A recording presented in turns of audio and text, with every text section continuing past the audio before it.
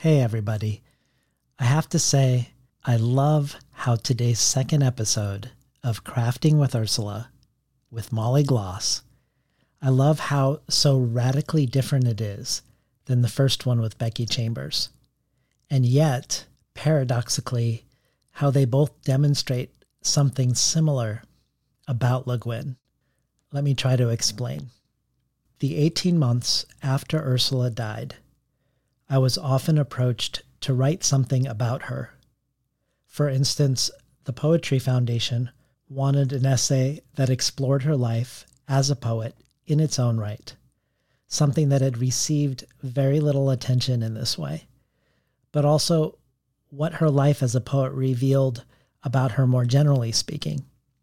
And what did it reveal about her much more well-known canonical works? I was approached, I think, because our collaborative book together, Ursula K. Le Guin, Conversations on Writing, was the first book to come out after she passed, and one of the last to come out in her storied career. But at the same time, I was by no means a Le Guin expert in any way, nor am I now. But each of these times presented an opportunity, a challenge to think more deeply about what she meant and what she means to the world of literature and to the world itself. One of these essays I titled The Holographic Universe of Ursula K. Le Guin, and it later got renamed by LitHub to the more mundane title, Ursula K. Le Guin, Editing to the End. But because most of my conversations with Ursula were about the lesser-known aspects of her writing life, whether her work as a poet or a translator, or as a literary critic or an essayist, or as someone thinking about grammar and syntax, I did have a special interest in what this so-called marginalia, what these practices at the margins of her public persona did reveal about her most well-known self, and how the two related to each other. So I was interested in the notion of holographic film. That if you take a holographic film, let's say of a chessboard, and you cut any piece off of it, of any size, from anywhere in the film, creating a smaller fragment of the whole, that when you shine a laser through it, it recreates the entire image whole. That the whole exists within all of these smaller pieces, in every piece, in every fragment.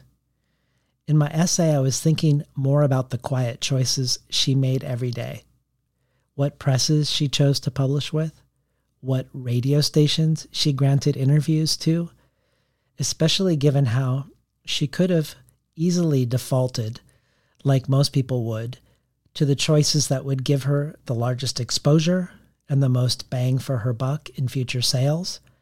But instead, many of these quiet activities she did helped build and sustain whole systems, helped feed the literary ecosystem in Oregon, the political ecosystem, and the literal ecosystem itself.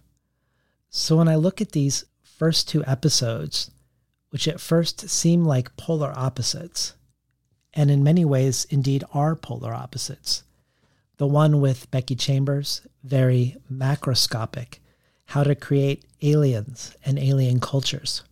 And today's episode with Molly Gloss, very microscopic and granular, how to write a clear, clean line. I also think about how the whole is recreated nevertheless in each.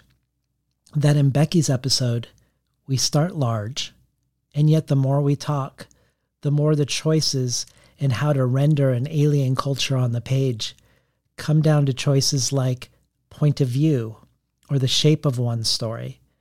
And with today's episode with Molly Gloss, even though we start at the level of the sentence and at the level of the line, even though we start with adverbs and syntax, it inevitably opens up into questions of gender and feminism, questions of science and technology in imagined worlds. This, if anything, is the thing I've learned most about Le Guin through all of this, and these two conversations are a great example of it.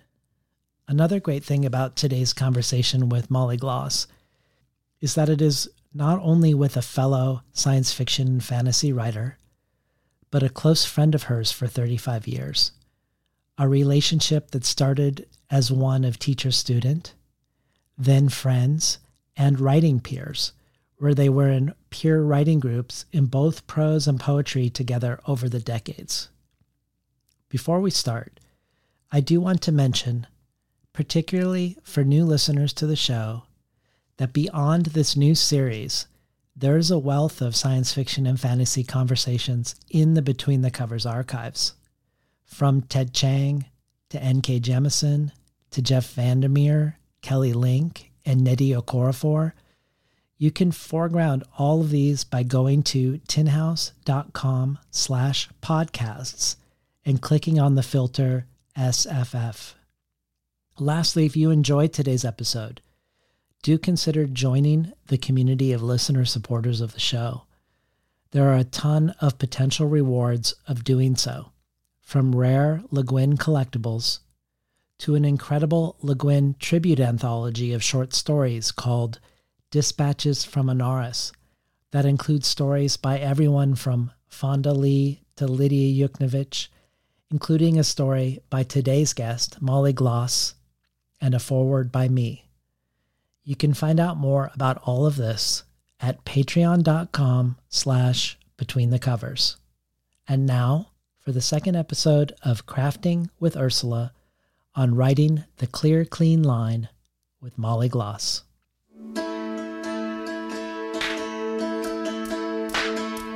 The connection between what I do as a writer, making worlds out of words, and what my wizards do, using words to kind of remake the world and change the world and cast spells, and that magic in Earthsea is word magic. I mean, obviously, to me, words do make magic in a sense. They make something new or different. What I'm after ultimately is to make something beautiful, just like a potter making a pot or a sculptor carving a statue. Art has to do with making something that is satisfying and beautiful. I see my job as holding doors open or opening windows, but who comes in and out the doors? What you see out the window? How do I know? My responsibility is just to keep the mind open, not close it off. That's enough right there.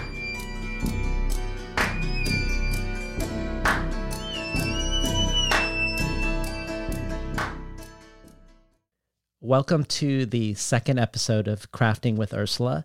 I'm David Naiman, your host. Today's guest writer, Molly Gloss, is known for her novels that explore the lived realities and the mythologies of the American West. Novels like The Jump Off Creek, a finalist for the PEN/Faulkner Award, and winner of the Pacific Northwest Booksellers Award and the Oregon Book Award, and her most popular novel, Hearts of Horses, a finalist for the Oregon Book Award.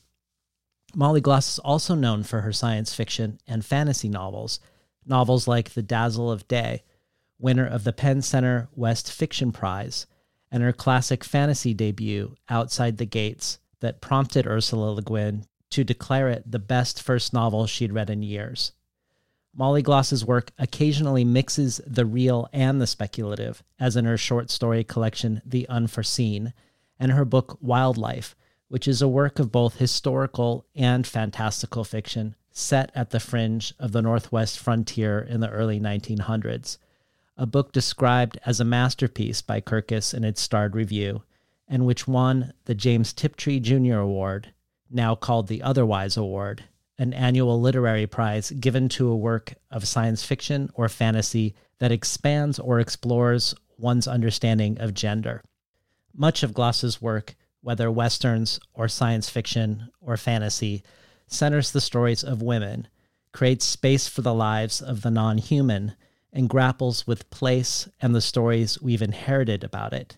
She's the recipient of a Whiting Award and a Literary Arts Charles Erskine Scott Wood Distinguished Writer Award, joining awardees from Ken Kesey to Barry Lopez to Ursula K. Le Guin herself, an award given to an Oregon author in recognition of an enduring, substantial literary career. Welcome to Crafting with Ursula, Molly Gloss. Thank you, David. That was a fabulous introduction. Well, you and I have had a back and forth over the last several months, but immediately one thing came to mind for you as a topic to focus on today, and that was writing what you call the clear, clean line. In your first email to me, you said, quote, "Ursula will always be the model for me of how to write a clear, clean line, how to write beautifully but almost invisibly without drawing attention to yourself, without jumping up and down, demanding that readers notice your writerly hand on the page." So let's start here on the level of the sentence, on the level of what you call the clear, clean line. Tell us what you mean by this, and by extension, how you see Ursula as a great example of it.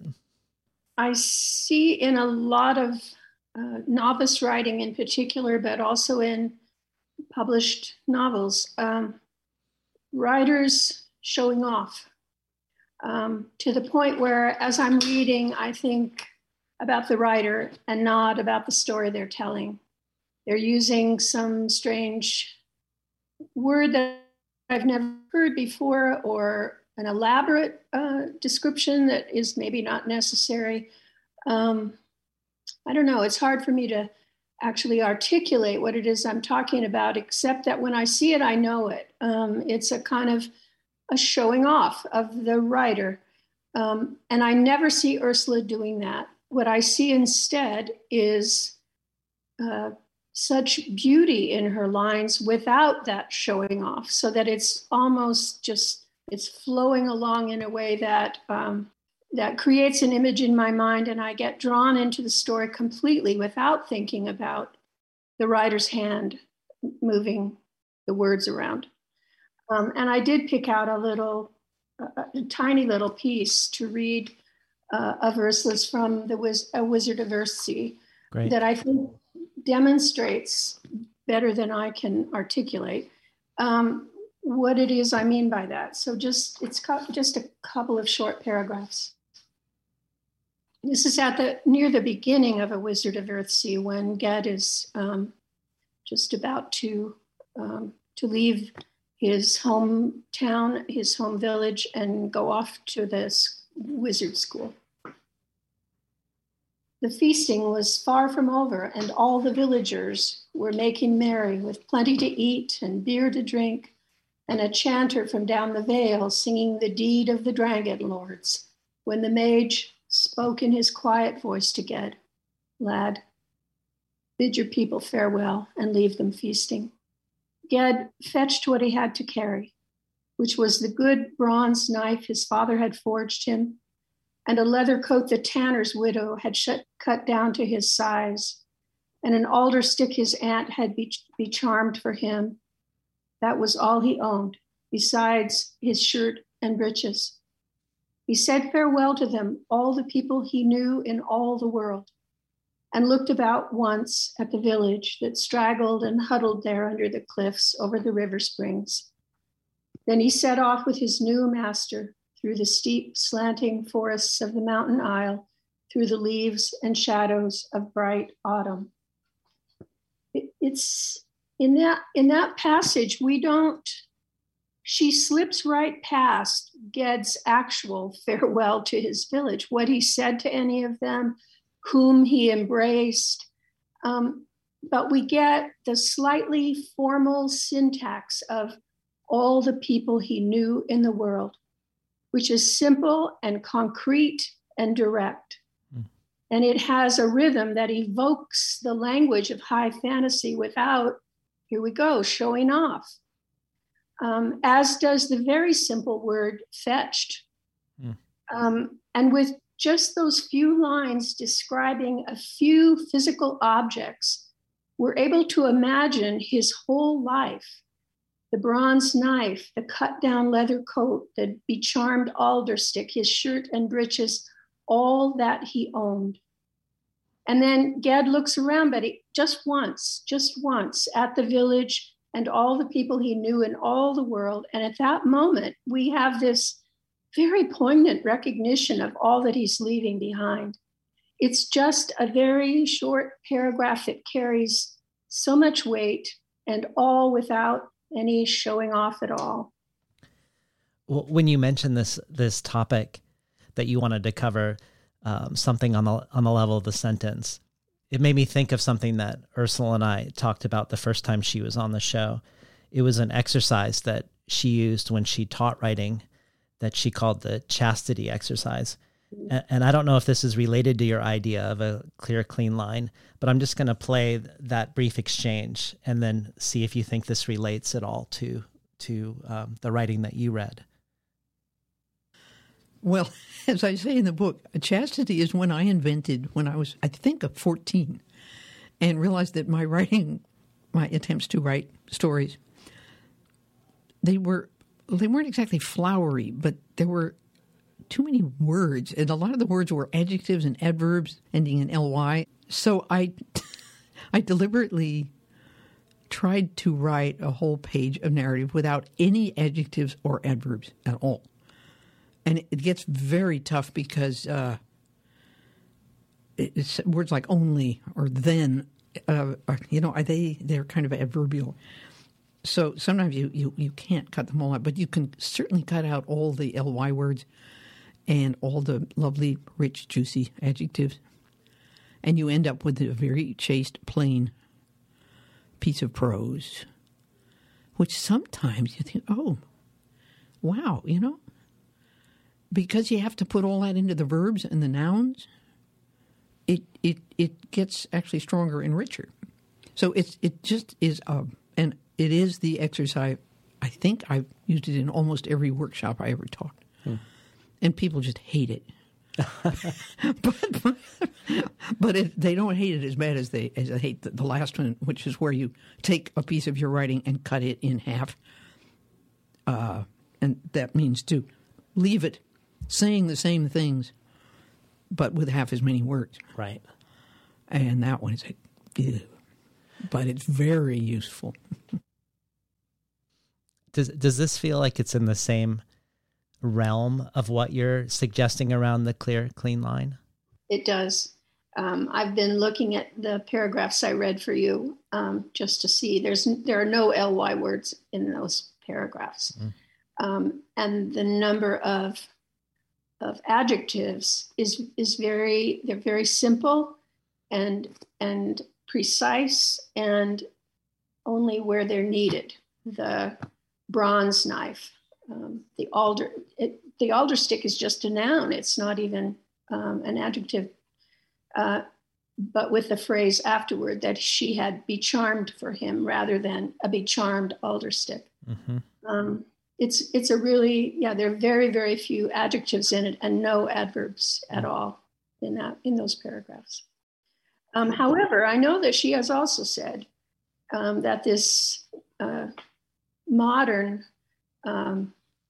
rule that you keep hearing that you should never use an adverb, she was very opposed to that. And as am I. I think a very judiciously placed adverb can be very, very important and useful. Yeah, I do too.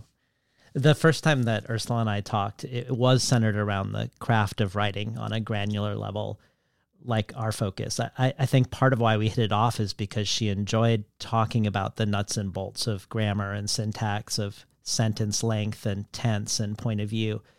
But what was interesting about it is that even when we were talking about grammar or syntax or diagramming sentences, or perhaps even especially when we were talking about these things, the larger thematic issues that everybody is familiar with from her most well-known works of imaginative fiction, they come to play at the level of the sentence, whether that be gender or class or questions of how to imagine a future within language, within the sentence, a future that we want to live in or we want to speak with. And I wondered if for you, this idea of writing beautifully but invisibly, if it is something beyond the aesthetic beyond a personal poetics for Ursula, if you think it indicates something about her or her work in a larger sense as well, whether that's sociopolitically, ecologically, morally, cosmologically, do you feel like there's something that we see in this choice that maybe reflects on the larger aspect of her in her work? I'm not sure how to relate that to the level of the sentence, but I do see Ursula as someone who begins with a person and a place, a situation, and lets that situation guide her toward the story. And so the meanings that arise out of that work, for instance, in Left Hand of Darkness, all about sexuality and gender and identity,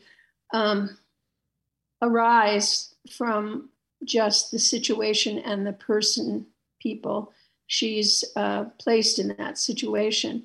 She didn't start out to write, I'm pretty sure, right? She's not here for us to ask, but I'm pretty sure she did not start out thinking, I want to write a novel that explores and expands our understanding of gender. Maybe she did think that, but she didn't start out with that as the theme she was going to be writing about. She started out at the level of person and situation. And I do that as well. I try to do that. And that's how I have modeled my own writing after hers. I don't start with theme at all or with a message that I want to convey. And I think that Ursula tried to steer clear of that too, although she certainly has written about her own struggles with getting on her high horse and declaring her opinions. And that shows up sometimes in her writing. But she did struggle with it. She pushed back against it, and for the most part was successful in not going there. Well, when you were reading that piece from the Wizard of Earthsea, and you said afterwards, you can hear the rhythm of high fantasy, and you can, the way you read, there's sort of an incantatory, hypnotic aspect to what you read. And when we were talking about diagramming sentences, and she was talking about the sentences having a cadence or a rhythm, much like an animal, a different animal would have a different gait, and a different sentence might have a different gait to it. And then we had this sort of extended conversation about the importance of sound for her. So the meaning, not of the words, but the meaning of the music that the syntax of the words creates. And I'm just going to play a couple other short clips. Here's the first one about that. Can you talk a little bit about the importance of sound for you and in relationship to storytelling? I hear what I write. I started writing poetry when I started writing real young. You know, when I learned to write, I started writing, and I've always heard it in my head. And I realized that a lot of people who write about writing really don't seem to hear it. They don't listen to it. And there's a kind of theoreticalness about what they talk about, the length of sentences and stuff. It's all more sort of intellectual. But if it's happening in your body, if you're hearing what you write, you're going to hear the right cadence of the sentence, which will help the sentence run clear. And what young writers always talk about, finding their voice. Well, you can't find your own voice unless you're listening for it. And the sound of your writing is maybe leading you into something that I think most of our teaching of writing kind of ignores it.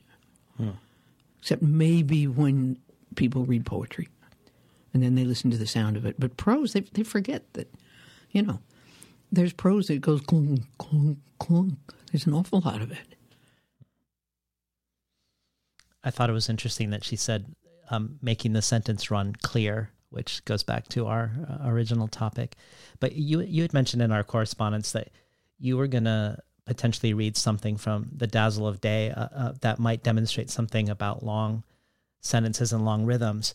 I'm just going to play one more clip, and then maybe we can hear some of your prose if you feel like it's in relationship to what I play. You have this wonderful quote from your talk at Literary Arts and Lectures in 2000. I'm just going to read it back. Beneath memory and experience, beneath imagination and invention, beneath words there are rhythms to which memory and imagination and words all move. The writer's job is to go down deep enough to feel that rhythm and let it move memory and imagination to find the words. And I think you were saying this in relationship to Virginia Woolf. That is essentially something that I learned consciously from Virginia Woolf, who talks about it in similar terms. Her phrase, the wave in the mind. And you cite Virginia as a perhaps the best example of the use of rhythm, I believe, in steering the craft. She's just an amazing example of the use of a long and subtle rhythm in prose. But there are many, many others. I did an essay about essentially the rhythm of Tolkien's writing in The Lord of the Rings. There are short rhythms and long rhythms, and there's a cyclical repetition in his work, which I think is part of why it totally enchants so many of us. We're caught in the rhythm, and we're happy there. Does that spark anything for you? A couple of things. I teach in an MFA program in the Pacific University low residency MFA program. And I find that what Ursula has said about so many writers, so many student writers, not hearing their own words, I find that to be absolutely true, that a lot of my line edits for them are all about that, about the fact that they weren't hearing themselves. They weren't seeing that they were going ka-thunk, ka-thunk, ka-thunk. The need for an extra word in this sentence for the purpose of rhythm. They don't hear the rhythm the way, and I do, as Ursula did. It just comes naturally to me to hear the rhythm in my words and to know, okay, this sentence is a little too long or this sentence is a little too short. It needs another word right here. I can hear that. I can feel it. And I'll struggle until I get it right. Or it may even be down to the level of a syllable that I need or don't need right there. So that first of all, but also when I was a novice writer and I knew very few other people writing and first began to show my work to other people, I was often told that I wrote sentences that were too long. And Ursula said to me when I was her student, I love your long sentences. So she gave me permission when the rhythm needed it to stretch out and to really enjoy a long sentence. So I do have one I could read you from. Great. The Dazzle of Day. Later in my life, when I flew in a balloon over Holt's Loneliness and saw for the first time the color of the deep ice along the edge of the glacier, I thought of that summer house, the light inside it lying empty in the winter. And later, when I was standing in that boat in the Shablingo Fjord, watching the long curve of fire, the Migremo, falling over the edge of the sky and into the sea, I remembered the way the land looked when I was hanging from that balloon above Holt's Loneliness, everything seeming to move in sweeping arches, the stones off the shore standing in long, curving palisades, and the breaking sea rolling slow and broad, grayed with sand, and the long grasses streaming under the wind, and the falls along the edge of the fjord flying on the breath of air upward like smoke, and the beads of rain falling so fine that it was still possible to see the sun and the violet sky, but spreading the light in a great, brilliant, doubled rainbow, its shining feet seeming to rest on the oxbows of the mountains with the tongues of the glacier framed within it. That's why the people of the coast have that certain look behind their eyes, I was thinking then. That's why they don't want to live anywhere else. I think it's interesting that the only time that your cat meowed was when you were reading Ursula, and then you're reading your own work. I wonder if the cat is picking up on that sense of the rhythm. Unlikely. I think the cat is just trying to. What's your cat's name? Problems in the background. I have 2 cats, and they're actually fighting, and that's what that was about. Okay, I won't read too much meaning into it. Well, you hold a unique perspective in relationship to the other guests coming on the show to discuss their writing craft in relationship to their work and Ursula's work, in that many of them have been deeply influenced by Ursula's work, and some of them have met her or knew her, but you definitely, I think, have the deepest embodied in the world connection with Ursula, and in many different ways. So early on in your own life as a writer, in 1981, you said you were a suburban housewife at the time who didn't know any other writers and only had 2 short stories to your name. You took the only writing workshop you've ever taken in your life, and Ursula was your teacher. But then you became friends, and you were friends for 35 years. And during those 35 years of friendship, you were in several writing groups with Ursula as peers in both prose and poetry. In other words, not only were you having your work seen and critiqued by her and others, you were also seeing Ursula's work as well. So before I ask my next question, I wondered, and I'm guessing that the listeners probably are wondering too, if you have any stories that come to mind about your time in these peer groups, in particular, if you can tell us more about what it was like to receive Ursula's work in draft form and for her to critique your work in this context.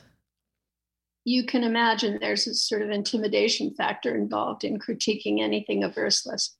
But the fact of the matter is, especially in prose, there's almost no such thing as a draft when it comes to Ursula's work. What she brought to our prose group was already ready for publication.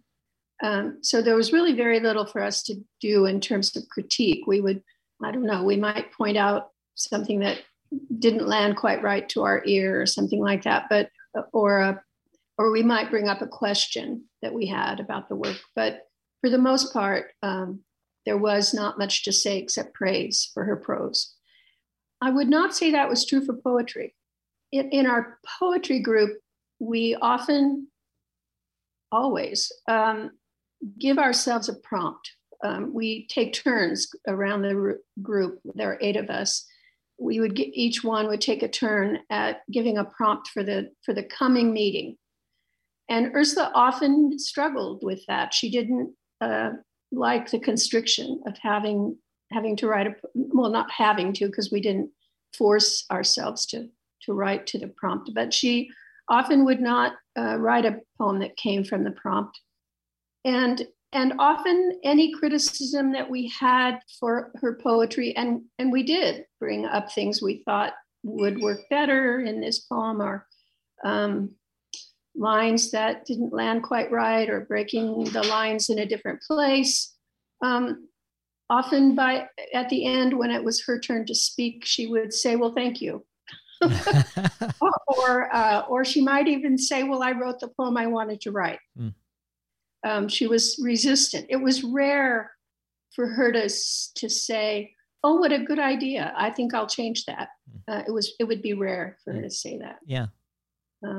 Yeah. When I hear you talking about her not receiving the critique in the given moment, it makes me think about our discussion about rhythm and cadence and long rhythms, and the way you discussed Ged and The Wizard of Earthsea, and the way she was able to sort of describe a life with a certain economy. And because I think of my discussion with Becky Chambers, and we were talking about some of the critique that Left Hand of Darkness received, and how over the course of the next quarter century, at a different pace, not immediately, but at a different pace, she was listening and she was changing in relationship to community, in relationship to feedback.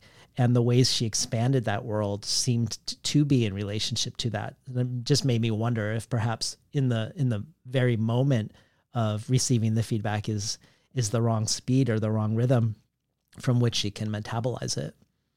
When our group first began to meet, the poetry group,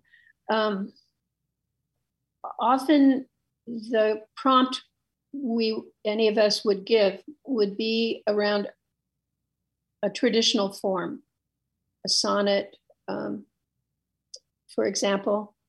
And Ursula resisted that. She had been writing sort of free verse for quite a long time and thought that's where she wanted to keep working, and she resisted it. And then gradually she saw what the rest of us were doing. You know, we would come in with a sonnet or a pantoum, and she would see that we had done something interesting with that form. And she kind of got into it. She started trying to write in forms, and eventually she completely flipped and was beginning to write even her small little gems of poems, little quatrain poems would be rhyming poems. And when it was her turn to give a prompt, it was very often around creating your own form or a rhyming scheme that she liked to think of. Very often it was a more formal, a more traditional sort of prompt that she was giving because she had gotten really interested in it and what she could do with it. It was a big change for her. But that's typical of Ursula, isn't it? To sort of change her mind over time and demonstrate that for us. Well, you're talking about how she came slowly and then ultimately wholeheartedly to form because of your group's influence. Reminds me of her afterword to her poetry book, Late in the Day, where she talks about this very thing. So let me play the time that I bring up this afterword during our second conversation together, the poetry conversation, the time we talked about Late in the Day. Well, I really loved the afterword to Late in the Day, entitled Form, Free Verse, Free Form, Some Thoughts, where you talk about the poetry group, but you also talk about this realization you had from the poetry group assignments that form can give you a poem. And by that, you don't mean that just by following rules of some sort, you're going to get a poem, but you mean something else. Tell us what you mean by the ways in which form provides a poem for you. Well, this is touching back on that same mystery of form, rhythm, and so on. This is something that I think is clear to many poets, but I was very slow to realize it. By committing yourself to a certain form, let's say a really complicated one like a villanelle, which seems very artificial and unbelievably difficult when you first approach it. Certain lines are going to have to repeat themselves at certain intervals, and you don't fiddle with that. If you write a villanelle, by golly, you write a villanelle, you know. You don't write something like it and call it a villanelle. So anyway, take the rules seriously, and somehow or other, as you follow them, you find that the necessity of having to do something gives you something to do. And I don't know how that works, but it doesn't always work. Mm-hmm. Sonnet is probably the form most people think of when you talk about poetic form. And I find them terribly difficult. I write very, very few anymore. Maybe because there just are so very many good sonnets. I don't know. That doesn't usually worry me. It's just not a form that works that I work with very well. But quatrain now, which is a strict form in a way, but the major, it's just 4 lines. That's it. There's no other definition, but you can make it just as strict as you please with rhythm and rhyme and so on. I think any artist in any medium will tell you the same thing. That if you're working to a certain form that you have in mind, whether you originated it or it's something you inherited from other artists, you have complete freedom there. It's in a way, I find metric rhyming verse, it gives me more freedom than free verse. It's a different kind of freedom. I'm particularly curious about the poetry peer group. Both of you write poetry, or both of you wrote poetry, and yet are both far more known for your prose. But the first thing Ursula wrote was poetry. The first thing she submitted for publication were poems. And when she quit writing novels in the last 10 years of her life, she continued to write poetry. So you could say it is the most constant through line through her writing life, herself as a poet. And I guess I wondered if you feel like the writing of poetry for her or for you has any relationship to this notion of writing the clear, clean line in prose. And if it does, how? Well, her poems are almost always, not always, but almost always very small little gems. They're not lengthy epics at all, or even full page poems. They're just a few lines often. She liked a quatrain, and she might have a poem that was 2 stanzas of quatrains, but it would be rare for her to have a poem that was longer than that. And I don't know if that's to do with the clear, clean line. Maybe it is. I think it's just that she used poetry as a way to think. And you can see that, I think, in a lot of her poetry. She was a deep thinker, a philosophical thinker, and those things showed up in her poetry. And even though I've said to you that she hardly ever wrote a full page poem, I know of one that I think relates to writing, and I'd like to read that if I could. Great. I happen to have a copy of it because it was, as far as I know, it's never been published. And but I've kept Ursula's poems from our group, and I remember this one very well. And I think it relates to all our discussion about writing. It's called The Practice. You can get to the far land only by ship. So first you need to get to the seaport. If you live inland in the plains and valleys, you don't need to think yet about the far land, only about getting to the seaport. A long journey through the mountains, across big rivers, coming to towns you never heard of. It could take a long time and a lot of money. And at the seaport, when you finally see the ocean, maybe you'll find you can't afford the passage on the ship that sails to the far land. But you can make a living in the seaport as a dockhand or cleaning rich people's houses. From the noisy docks or through the clean windows, you'll sometimes see that ships sail out crowded with pilgrims or returning, only a few on board. Maybe you'll never save up the passage money since you got married and the kids came. But still, you'll live there beside the ocean that touches the shore of your land and the shore of the far land.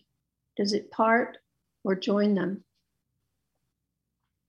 Again, Ursula's not here for me to ask, but I'm going to say that I think this is a poem that's speaking about the writing life. I think, after all, it is called The Practice, and Ursula had a habit of referring to practice in anything to do with writing or literary critique or reading. She talked about the point of all the practice, learning grammar and syntax, is that you don't then have to be thinking about them consciously at all because they've become skills through practice.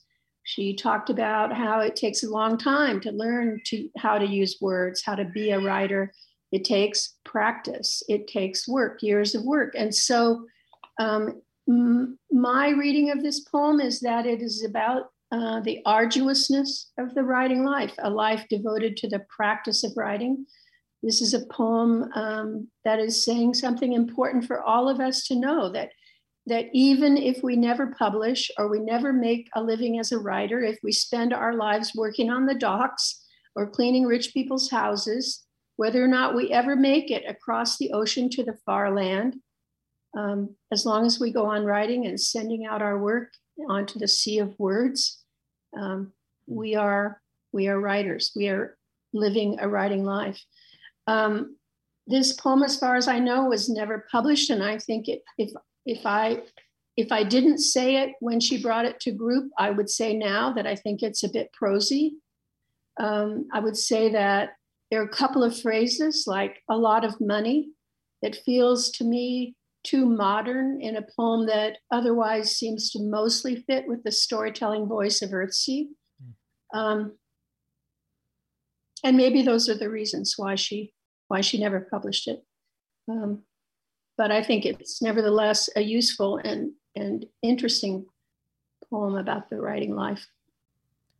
Well, given that you are reading a poem that is very much out of the ordinary for Le Guin, longer, more prosy, and you describe her more typical poetry, the published poetry we are more likely to know as small little gems, let's hear a couple of her quatrains. And I'll also include a brief preface by me about haikus, because something about the essence of haikus, I think, speaks to the clear, clean line you are speaking about too in her prose. Well, I know you don't write haiku, but there were a lot of poems in Late in the Day that made me think about some of the, maybe a shared sensibility with haiku, and it made me go to the Essential Haiku that was translated by Robert Haas. And I wanted to go to the introduction to see if my instincts were true in this regard. And what he says about haiku is that haikus are attentive to time and space. They are grounded in a season of the year. The language is kept plain with accurate, original images drawn from common life. And there's a sense of the human place within the cyclical nature of the world. And I felt like that, while you're not writing in the haiku form, I felt like those things could really characterize. I feel totally at home with that. The thing about haiku in English is, to me, the form doesn't work in English. And that's for me. I can't think syllabically. I think rhythmically. Mm-hmm. And the syllable count it just doesn't give form to me. That's a shortcoming in me, not in the form. But so my equivalent of the haiku is the quatrain, which is, of course, a very old English form with mostly iambic or trochaic rhythm, but usually with a pretty strong rhythm and often with rhyme. Could you read us a couple of those? I was thinking in mind Harney County Catenaries and Artemisia Tridentata. Harney County Catenaries. Aloof and noble, the great buttes rear up their rimrock, let their slopes slide motionlessly down in the necessary curve from heaven. And Artemisia Tridentata. Some ruthlessness befits old age. Tender young herbs are generous and pliant, but in dry solitudes the gray-leaved sage stands unforthcoming and defiant. You've been listening to Ursula K. Le Guin read from her new collection of poetry, Late in the Day, from PM Press. What role do you see poetry playing for you, if any, in relationship to your more well-known prose writing? I began to write poetry because I wasn't writing prose. After my husband died, there were about 3 years there where I hardly wrote at all. And poetry became a door opening up again, where I could say in poetry things I hadn't been able to express or articulate in prose.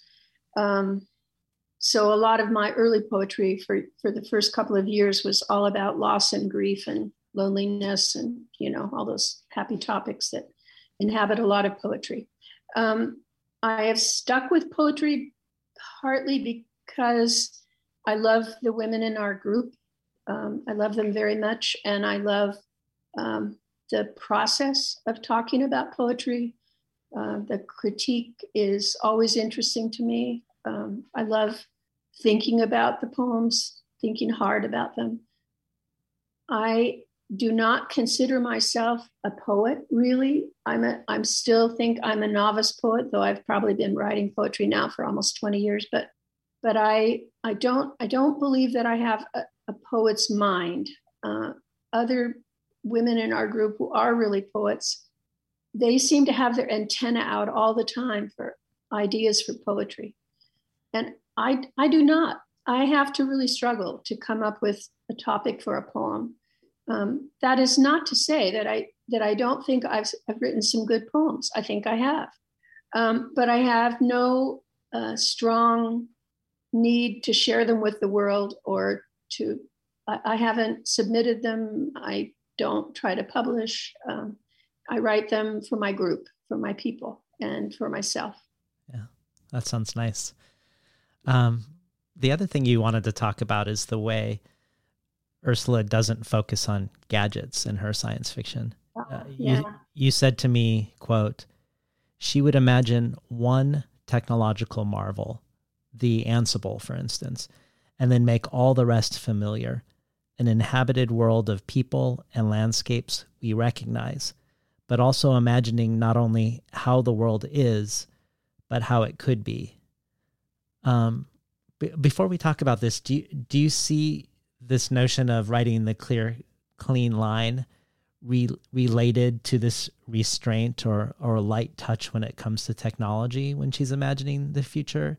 Is that a macro, like a holographic macro version of her restraint around adjectives and adverbs, do you think? I have no idea. That's not a that ever would have occurred to me. Yeah. Well, talk to us about this idea of introducing, in an understated way, some sort of technological thing that doesn't exist in our world, but not really focusing on it. Well, in Ursula's work, of course, she was able to just focus on science that is not the science of physics, chemistry, but instead the kind of sciences that are more human-based, biology, ecology, sociology, anthropology, of course. I think that those were her entry points into science fiction, partly because of her family history with anthropology. But those were always of more interest to her, I think, the human sciences than the sort of hard sciences that inhabit most of the early men's writing in science fiction. And it was, of course, the fact that she was able to focus on those other sciences that opened up worlds for the rest of us, women especially, but also, all kinds of people of color and people of different gender identities and so on, found in her work entry points. She smoothed the way for the rest of us in some ways by that focus. Well, there are many ways I see connections between your work and hers. The way you both engage with place, both of you loving Eastern Oregon, if not necessarily the same places in Eastern Oregon. The way you both subvert gendered narratives, and the notion of a story, and the way you subvert the notion of a story that centers the individual, often male hero.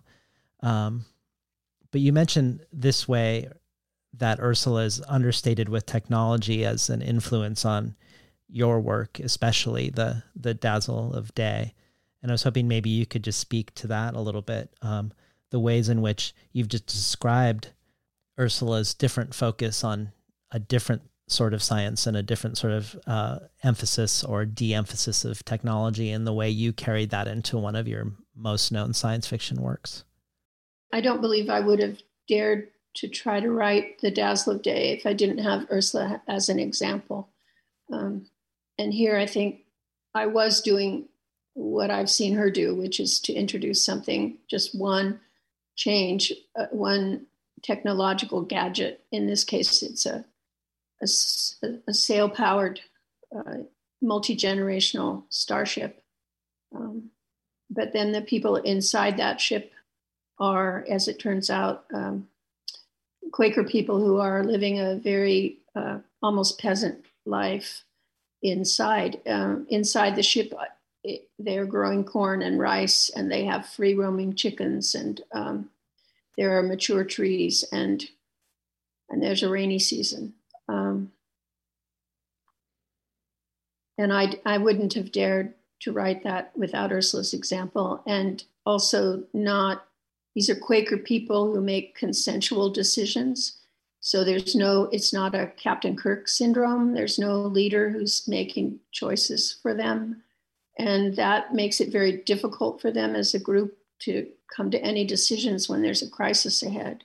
And that was really the driving force for me in writing the novel. But that means that the novel's very quiet. Not much happens in it because these people are just arguing about what to do next.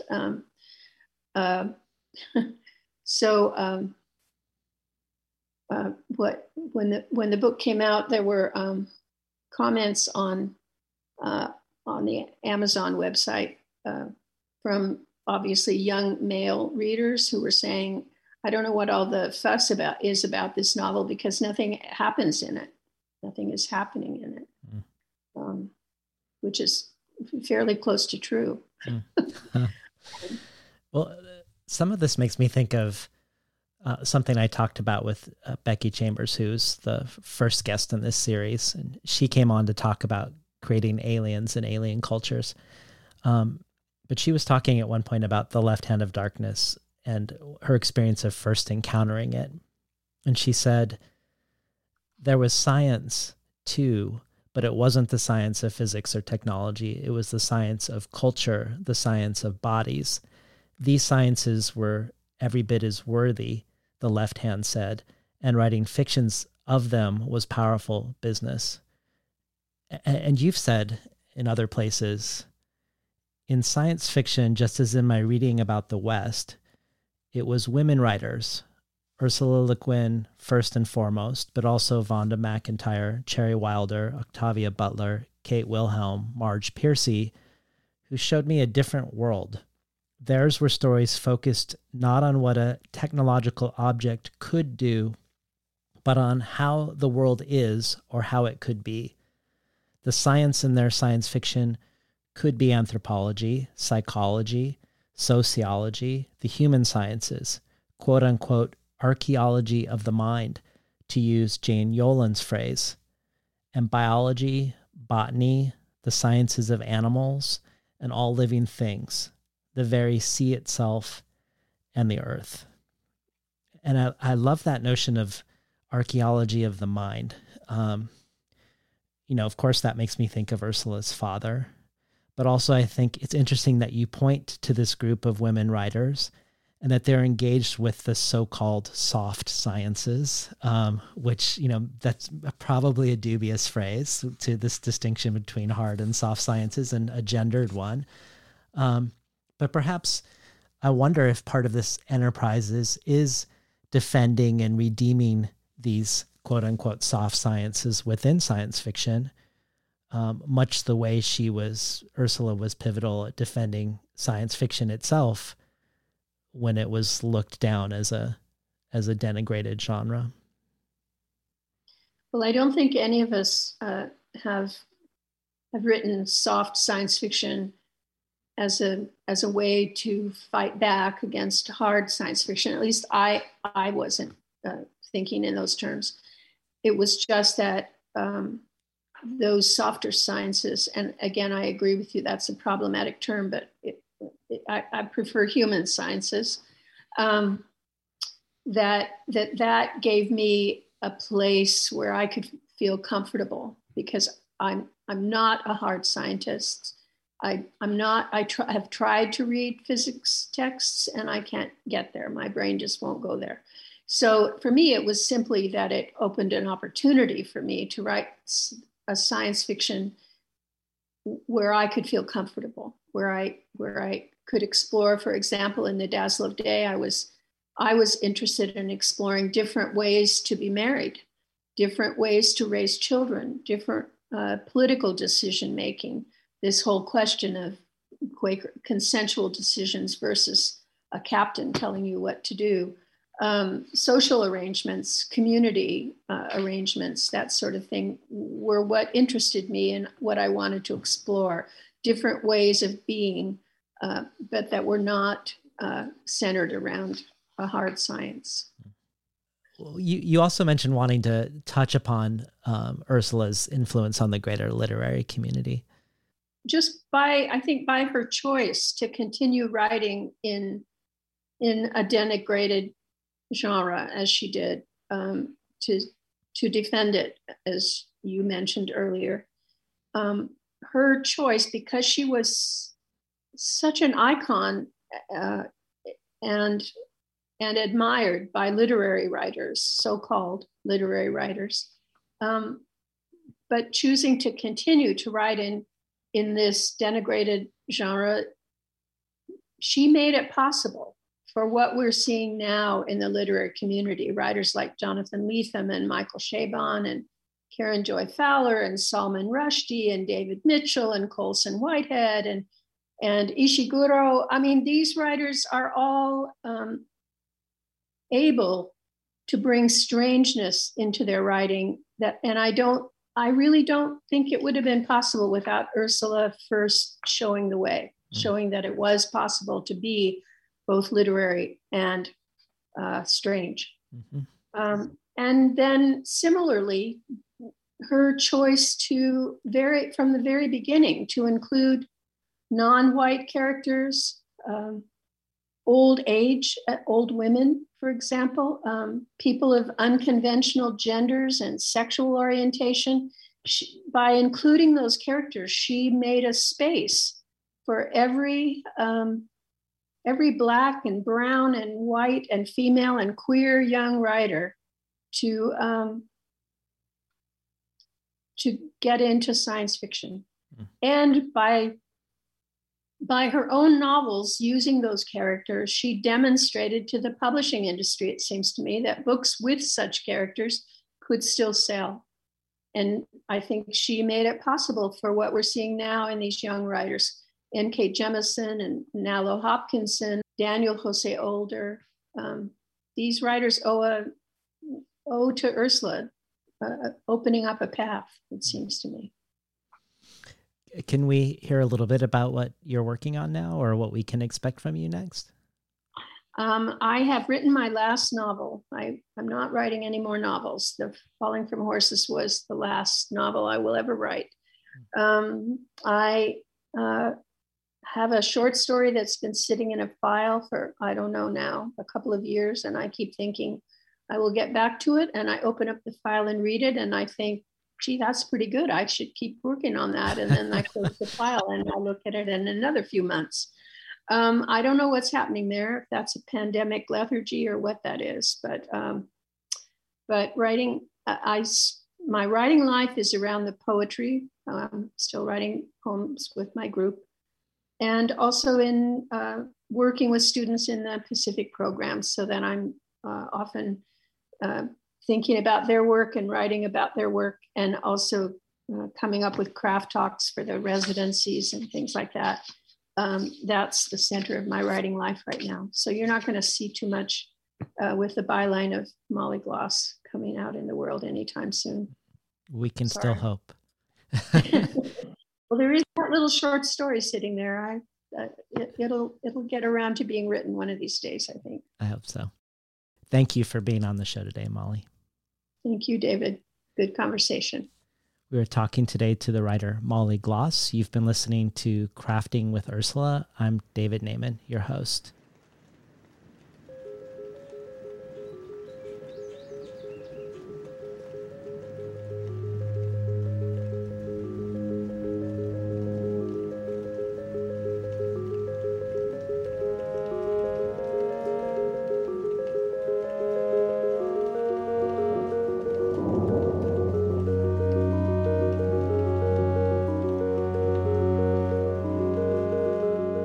Today's program was recorded at the volunteer-powered, non-commercial, listener-sponsored, full-strength, makeshift home office of me, David Naiman. More of Molly Gloss's work can be found at mollygloss.com. If you enjoyed today's conversation, consider transforming yourself from a listener to a listener supporter.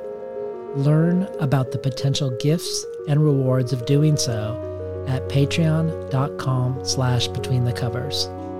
These include everything from rare collectibles from Ursula K. Le Guin herself to bonus audio beyond the main conversations with everyone from Ted Chiang to N.K. Jemisin, to becoming an early reader for Tin House, receiving 12 books over the course of a year, months before they're available to the general public.